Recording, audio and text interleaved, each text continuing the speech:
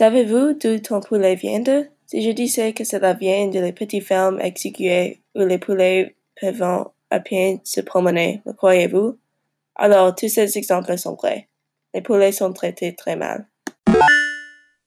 Bienvenue à mon projet sur l'agriculture industrielle, la volaille.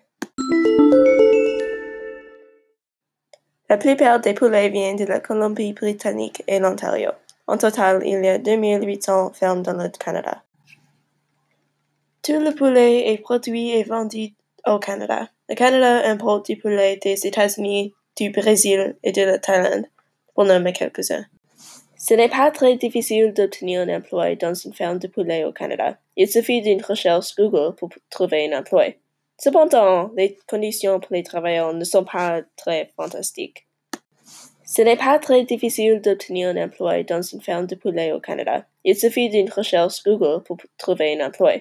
Cependant, les conditions pour les travailleurs ne sont pas très fantastiques. Line kept going. The only time I think they would stop the line if the line had just shut down because a chicken that got caught in the line or something. But for a human, not unless somebody got cut or something. That's the only way the line was shut down because they would have to rinse the blood off the line. C'était Natasha Ford qui a travaillé dans une usine de transformation de poulet pendant 6 ans.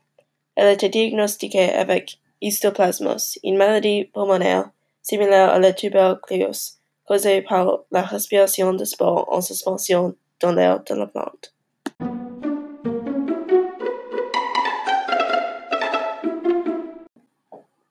Beaucoup des fermes de poulets sont très mal. Les poulets sont dans des grands espaces, mais avec beaucoup des autres poulets.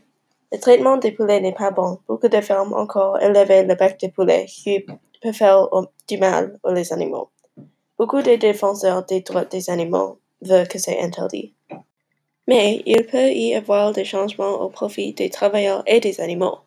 C'est plus bon que les poulets ont une vie libre avec plus d'espace de marché. Les fermes locales sont plus bonnes avec le traitement des animaux. Plus de personnes doivent acheter local au lieu d'industriel. Pour les travailleurs, ils doivent toujours leur fournir des masques pour éviter la propagation des maladies. Ils devraient toujours avoir des moyens d'éviter de tomber malade.